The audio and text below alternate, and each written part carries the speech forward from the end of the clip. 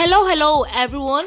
Welcome to Health Conversations and Chill with Mandy. Today we'll be talking about teenage pregnancy.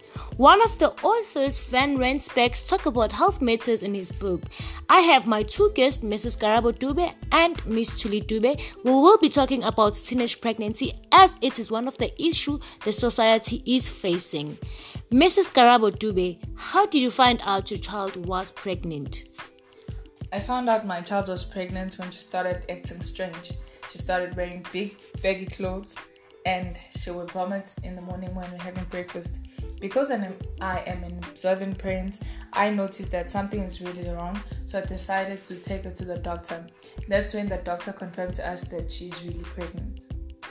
Did you teach her about the consequences of sexual intercourse before? No, I did not. As a black parent, I usually shy away from such conversations, and because I do not believe that my child is sexually active because she's only 16 years old.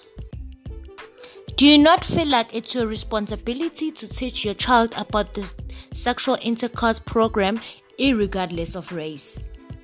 It is my responsibility, but also there are things like I enrolled her at a school where she takes life orientation as a subject. So I believe that it's in the teacher's hands to teach her about sex, HIV, and all those other things.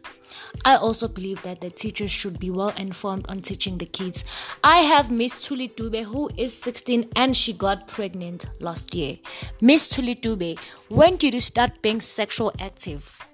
I started last year around October and I got pregnant through my first sexual intercourse because I was not well informed.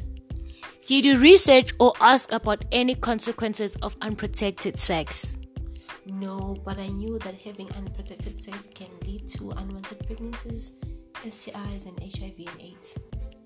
Did you feel comfortable talking to your parents about sex? No, my parents are very strict. My mother believes that sex before marriage is a sin. It is very intimidating and embarrassing to talk about sex with your parents.